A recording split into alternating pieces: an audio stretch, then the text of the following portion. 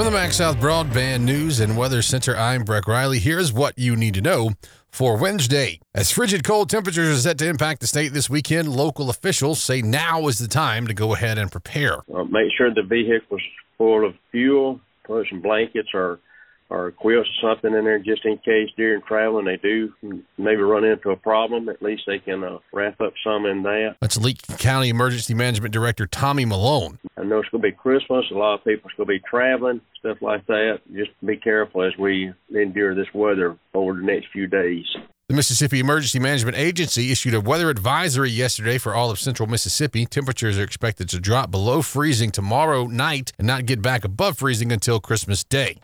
Mississippi State held its memorial service yesterday to honor Coach Mike Leach. The ceremony opened with University President Dr. Mark Keenum. Michael Charles Leach was truly a remarkable member of our university family. The commissioner of the SEC, Greg Sankey, also spoke at the event and remembered his many conversations with Coach Leach. I learned that I never had to say much during a phone call with Mike Leach, as I could pretty much just listen. And on those calls, we talked about football. We talked about officiating, and I think many of you know his great appreciation for college football officials.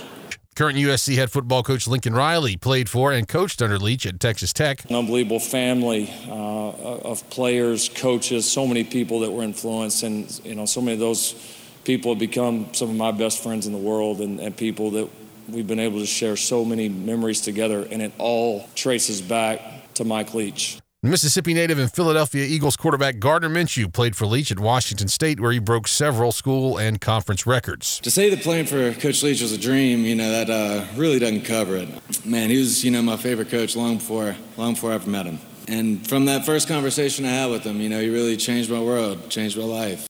That entire memorial service aired on the SEC network. Carthage police are searching for a burglary suspect. Oishi Japanese restaurant on Highway 16 was broken into Thursday, December 15th. According to police, the suspect threw a rock through the window to get inside the store and then made off with money and a few other items. There's a reward available for any information that leads to an arrest. If you know anything, you can call Carthage Police or Central Mississippi Crime Stoppers. Find the latest news and weather online now at breezynews.com, kicks96news.com, and cruisin98news.com. For the Max South Broadband News and Weather Center, I'm Breck Riley.